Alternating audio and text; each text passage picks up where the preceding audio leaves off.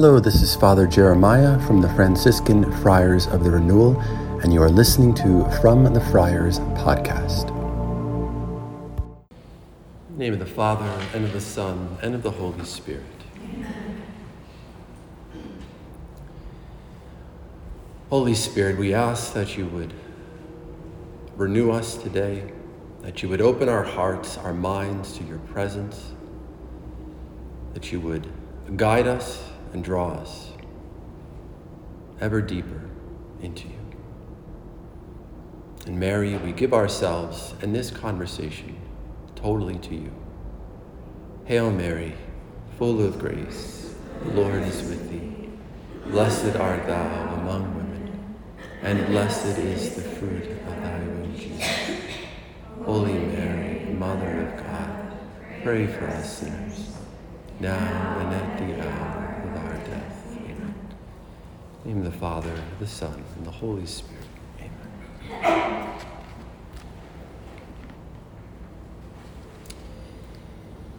This is a reading from the Acts of the Apostles.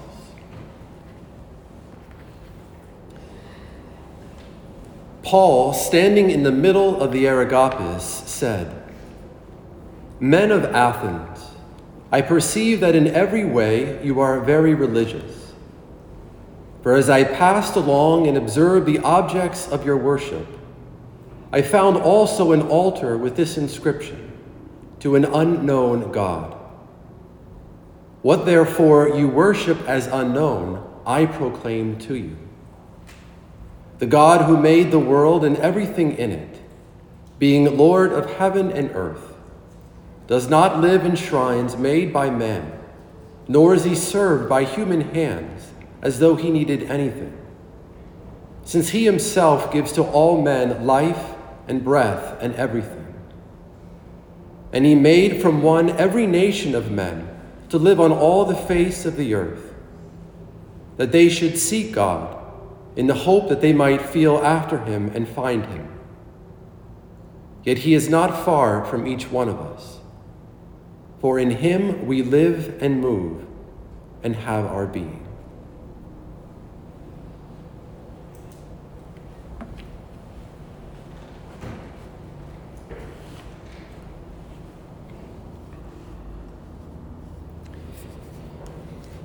Saint Elizabeth of the Trinity, in one of her letters, she writes these very beautiful words. She says, "It seems to me that I have found my heaven on earth, since heaven is God, and God is in my soul."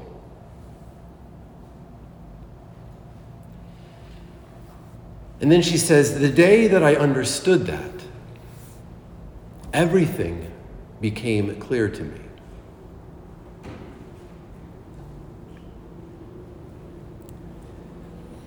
You know, these deeply and beautiful, profound words, they do not come to us from a soul who had various degrees from prestigious universities. They do not come to us from a soul who traveled extensively throughout the world, or who had great apostolic experience. Nor do they come to us from a soul who had important roles in society, or in the church, or even in her own religious community. Nor do they come to us from someone who lived a long and healthy life. Saint Elizabeth of the Trinity entered Carmel at the age of 21, and she would die 5 years later, at the age of 26, from Addison's disease. And yet this beautiful soul, in her relatively short life, with relatively little life experience,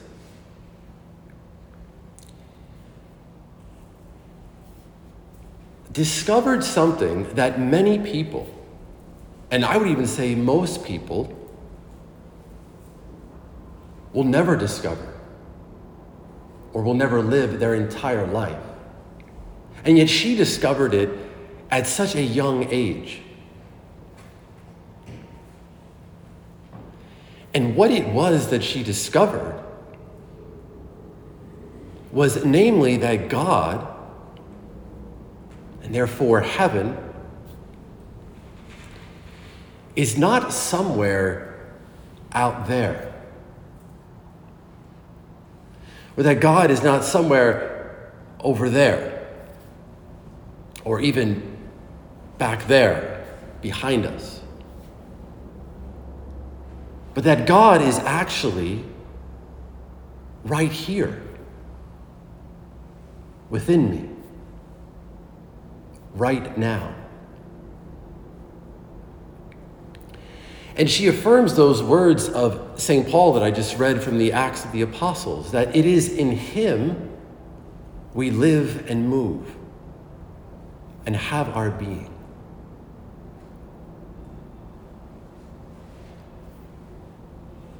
And so, regardless, really, of the circumstances of my life, regardless of my vocation, regardless of things like my age or my ethnicity, whether I'm healthy right now or whether I'm sick, whether I'm happy or whether I'm sad, I am living in the presence of God right now because he dwells within me. And I think, obviously all of us are aware of this because this is a theological truth. But to live from this reality changes everything. Because by realizing where God ultimately is, Saint Elizabeth of the Trinity, and of course, obviously she's not the first saint, so many other saints and mystics discovered this, but they teach us something that is so crucial for our relationship with God. And it's namely that this relationship with God that we have is primarily an inside job.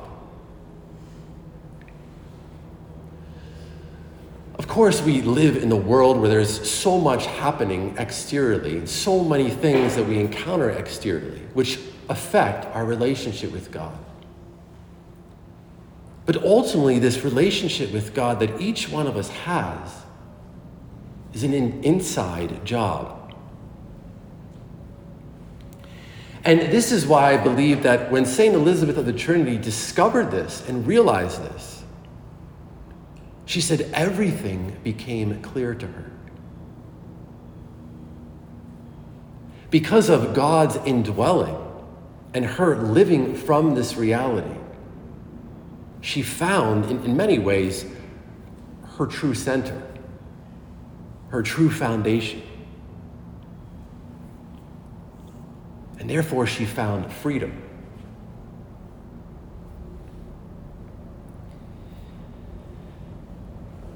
Now, obviously, this realization is certainly the fruit of grace, because this is not something that appears to us naturally. And, in many ways, I can understand why. We are taught to believe almost from a very young age, and we really have this natural inclination to believe that all of the answers to all of our problems in life exist somewhere out there, somewhere far away from us. That it's really somewhere out there that exists the peace and the fulfillment, the happiness that we're longing for. And so meanwhile, I have to try to manipulate life. I have to try to change all of the circumstances, all of the people in my life, so that I can experience this peace. And so most of us begin by looking out there. Most of us begin by looking out there for peace, for fulfillment, for happiness, and even God. And we find it to some extent. Maybe in a religious community, maybe in a marriage, or in a job, or a certain role that we're given in life. Or maybe we find it on a vacation, or on a retreat, or in some worldly accomplishment, none of which are bad, of course. But whatever we find out there, even what we find out there of God, is never enough.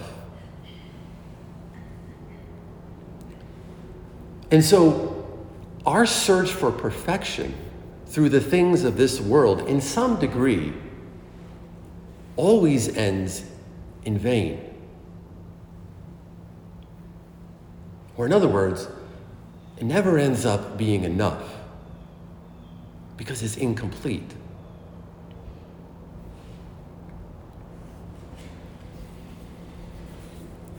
Many years ago, I was in California doing a retreat, and it was kind of a retreat geared towards young adults. And this one young man began the Saturday morning by giving his testimony. And I've heard a lot of testimonies in my life, but I'll never forget this one. And so this young man was, at the time, he was 25 years old. And he grew up nominally Catholic, was no longer really practicing, but he was working in Hollywood, in the film industry. And he was just living a crazy life. He would come home every night at like 3 o'clock in the morning, and he would sleep until like noon. And so one morning, he said, he woke up at like noon, and all of a sudden he heard in the depths of his heart a voice that said to him, "Be still and know that I am God." Now, he didn't know his Bible, unfortunately, but we all know that's Psalm 46, verse 10. And so he sits up in his bed and he tries to do exactly what this voice told him to do, to be still. So he closes his eyes, and about 30 seconds later, he jumps up from his bed and he runs outside and he starts chain smoking for about an hour. And so he forgets about what just happened, goes about his day. The very next day, same thing. He comes home at like 3 o'clock in the morning, wakes up at like noon, hears this voice once again, "Be still and know that I am God." And so he's like, all right, I'll try it again. Maybe I'll have better luck today. So he sits up, he closes his eyes, and this time he lasts about a minute. And then he jumps up, runs outside, and starts chain smoking again for like an hour. Now, you might be wondering, as I was wondering when he was telling us this story, what the heck is wrong with this young man? But what he said, what he described, was that when he was still, even for a brief moment, 30 seconds, a minute, he said he became aware of a presence that was living inside of him. And he said this presence was extremely peaceful. It was extremely gentle and loving. And he was none of those things. And so this presence terrified him. He naturally panicked and ran away. It makes sense. When you're not living in the light, light frightens us. We run away from the light. This is exactly what he was doing. And thankfully, after many months later of doing this, so after more silence and less cigarettes, he finally became more peaceful. He finally became more loving and more gentle. Because he began to realize that this was God who was trying to get his attention. But he said that ultimately his conversion was this slow and steady experience of the presence of God, which he said did not come from out there somewhere, but came from within him.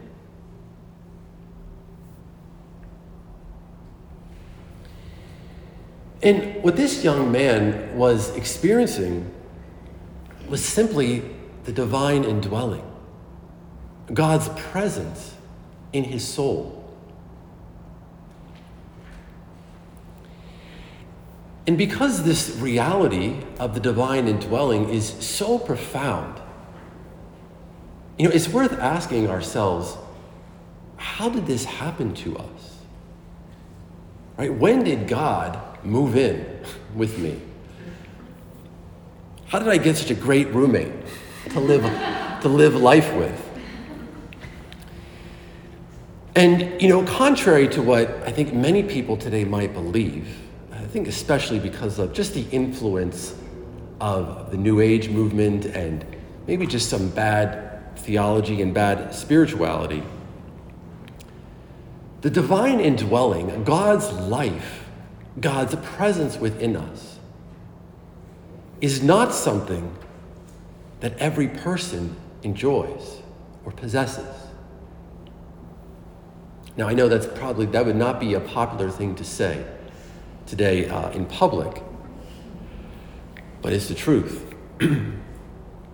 God does not dwell inside every human being. Now, God is present to every single person, and every single person is known and loved by God. This is the way things are naturally for all of us with God. God is present to them, and they are known and loved by him. But we are not called to have merely a natural relationship with God, but a supernatural one. And so how does a supernatural relationship with God occur? Well, something has to happen to us. And that something, of course, is baptism. In the Gospel of John, Jesus has this beautiful and deeply profound conversation with Nicodemus. And remember, Jesus says to Nicodemus, he says, unless one is born anew, he cannot see the kingdom of God. And Nicodemus, like a good student, asked Jesus, well, how can a person be born again? Must he enter the womb of his mother again? And Jesus says to him again, unless one is born of water and the Spirit, he cannot enter the kingdom of God.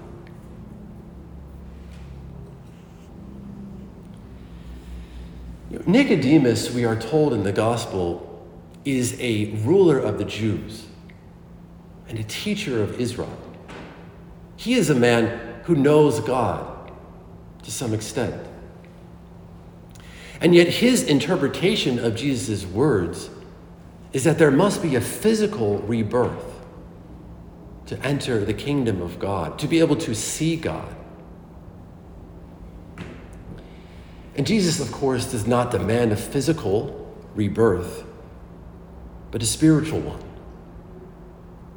And the only way this spiritual rebirth can occur is through baptism.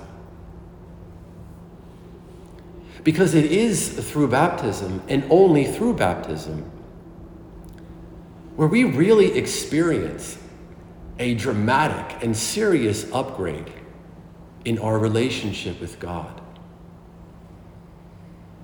Where we essentially move from being known and loved by God to becoming his children by adoption.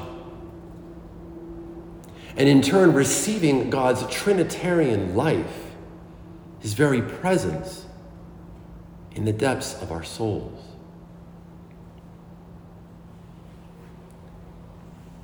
In other words, it's only through baptism where we receive the divine indwelling. And it's so mysterious. You know, I've only baptized probably a handful of people in my life, mostly who are babies. And the reality of God's presence entering that soul in baptism is something that obviously you cannot see with your eyes. But to actually partake in that sacrament is such an incredible reality. No wonder the babies oftentimes cry. It's just simply so profound.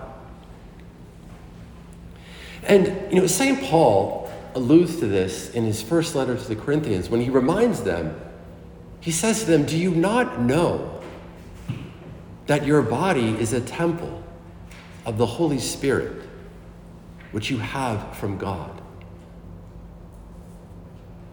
Which will lead St. Paul then to remind them and us that you are not your own. Why are you and I not our own? Because God lives inside of us. Because God dwells within us. This is why, obviously, it's always wrong theologically and morally to say things like, it's my life, it's my body. The reality is, among those of us who are baptized, there is an infinite amount more to us than our life and our body.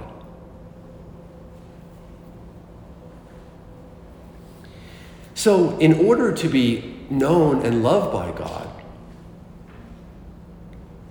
to have the Holy Trinity dwelling within us, we must be born again. And we all have been. But obviously, like all things, for us to experience the reality of baptism and to experience its fruits, we must live our baptism as deeply as possible. Because holiness does not occur by accident or by osmosis, but by our participation, by our consciously choosing the things of God and living in a godly way.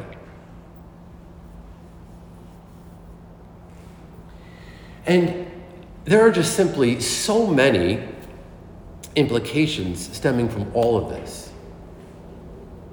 But I think one deeply important truth regarding the divine indwelling is that it reveals to us the incredible mercy of God. And because of original sin, we enter this world, right, scattered. We entered this world lost and afraid. And through baptism, God immediately dresses addresses our human condition, our human situation. Because through baptism, he comes to us and saves us. And he takes up residence within us. So we don't have to waste time looking out there for God, wondering, is God over here? Is he over there? You know, the reality is that St. Elizabeth of the Trinity discovered this at an early age.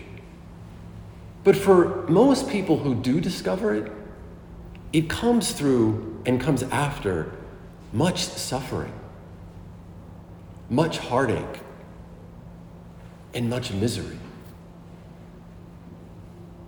And at least God, on his part in our baptism, is saying to us, I want to spare you from that. You already have everything you need.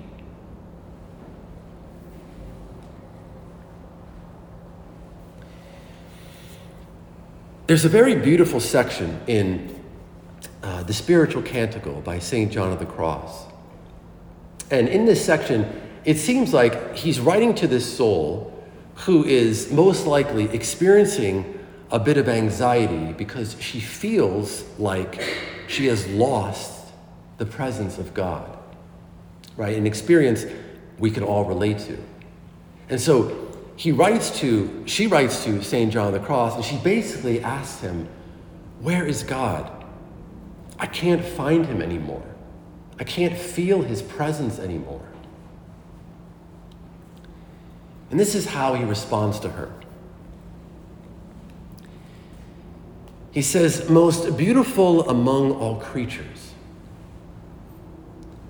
you are anxious to know the dwelling place of your beloved, so that you can go in search of him and be united with him. But now I am telling you that you yourself are his dwelling and his secret inner room and hiding place. There is reason for you to be elated and joyful in seeing that all of your good and hope is so close as to be within you. Or better, that you cannot be without him.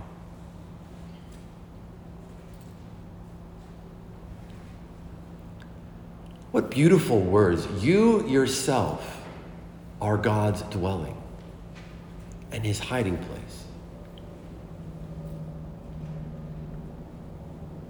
When this soul comes to St. John of the Cross and she asks him, where is God?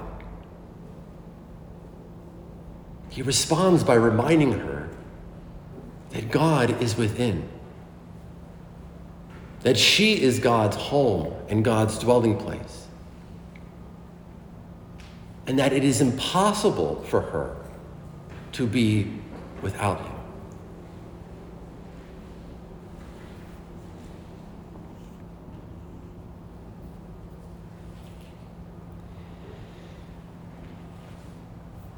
And one of the things that this reminds us of, and again, naturally to us, this is probably will come as a surprise and even a bit of a shock. But it reminds us that right now, we are already one with God. That we are already now united with him.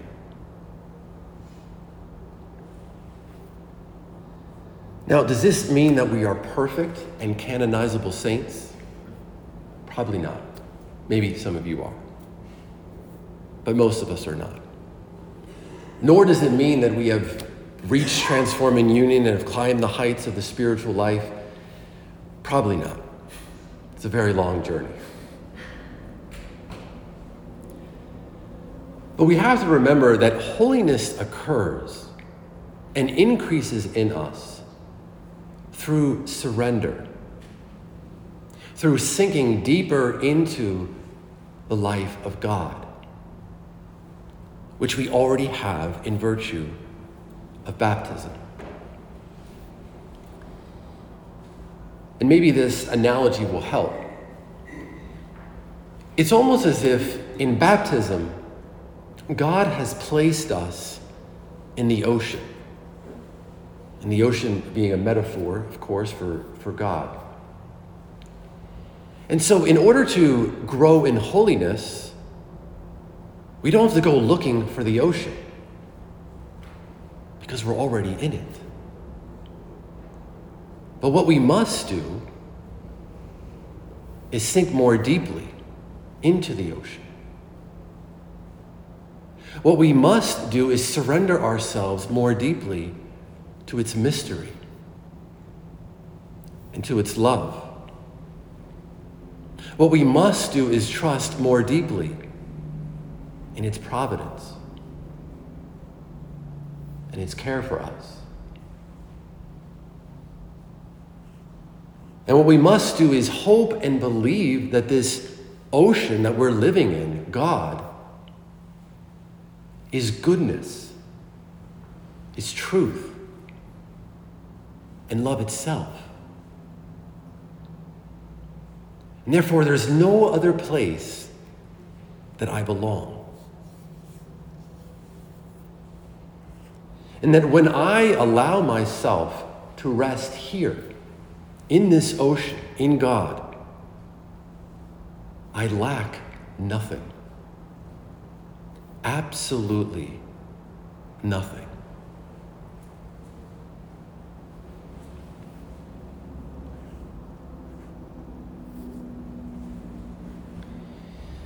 Just in case you don't believe me, St. Paul, in his first letter to the Corinthians, he says to them these words: I give thanks to God for all of you, because of the grace of God which was given you in Christ Jesus, that in every way you were enriched in him with all speech and all knowledge, so that you are not lacking in any spiritual gift. 1 Corinthians chapter 1, verses 4 to 7. You are not lacking in any spiritual gift.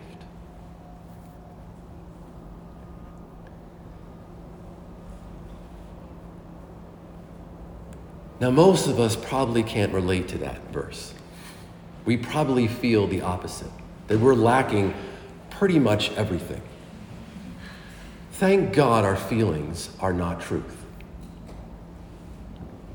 What St. Paul is alluding to here is the reality or the fact that the Christian life, because of the reality of the divine indwelling, is more about unpacking than packing. It's more about getting rid of things than acquiring things. When I used to travel more, I really never traveled a lot, but I really don't travel at all now, except to come here. But when I did travel occasionally, every single time I would be on a plane, every single time, there would always be one person who put too much stuff in their bag. And you would always see that person, trying to stuff that bag in the overhead compartment. They would be punching that bag, they'd be kicking that bag, they would get other people to help them to try and push that bag in there. And it never worked. The flight attendant would always come and they would say, sir or ma'am, your bag is too big. We're gonna have to check it. And they would always say, no, it's not. And they would try again and slam that bag in the overhead compartment. And you know what? The flight attendants are always right. They do this for a living. We should trust them.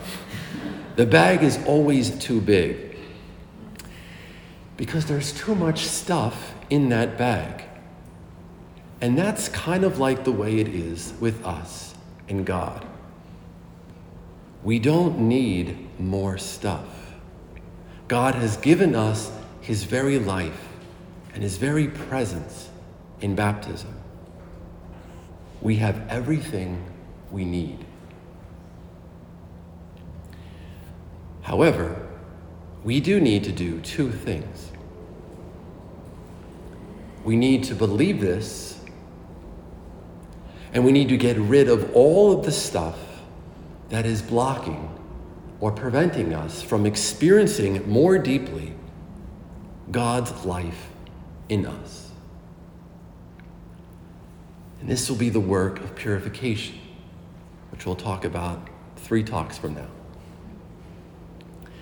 But ultimately, what we need to do is get rid of the things, whether they be attitudes, whether they be behaviors, whether they be relationships or dispositions, that are prohibiting the life of the Trinity from rising up within us. Right? This is ultimately the work of the spiritual life, an emptying of self so as to be filled with God. John the Baptist knew this so deeply. When he sees Jesus, the first thing he says is that he, Jesus, must increase, and I must decrease.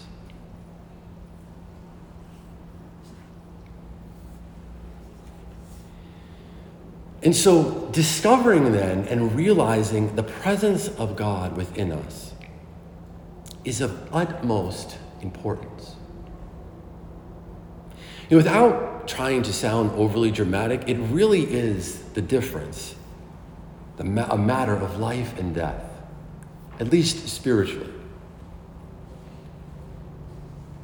Because if we don't know where God is, we will look for him.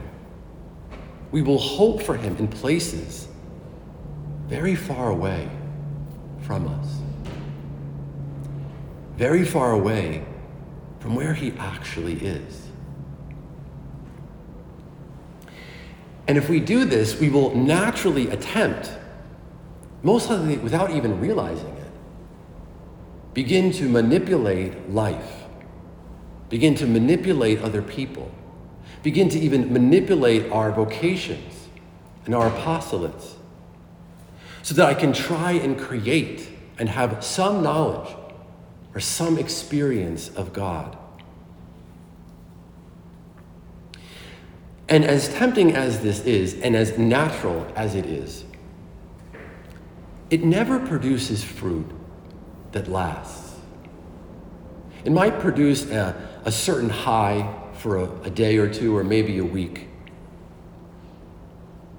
but it never really lasts, nor does it ever lead us to any deeper change or transformation. Because the more we search for God out there, the more we believe that God lives in some distant land far away from us, the more frustrated and alone I will feel. Because we will constantly be missing God who lives inside of us. Let us then pray for the grace to realize this more deeply and live this extraordinary reality in our lives. In the name of the Father, and of the Son, and of the Holy Spirit. Thank you for listening to From the Friars podcast. Please check out our website at franciscanfriars.com and find us on Facebook and Instagram at CFR_Franciscans.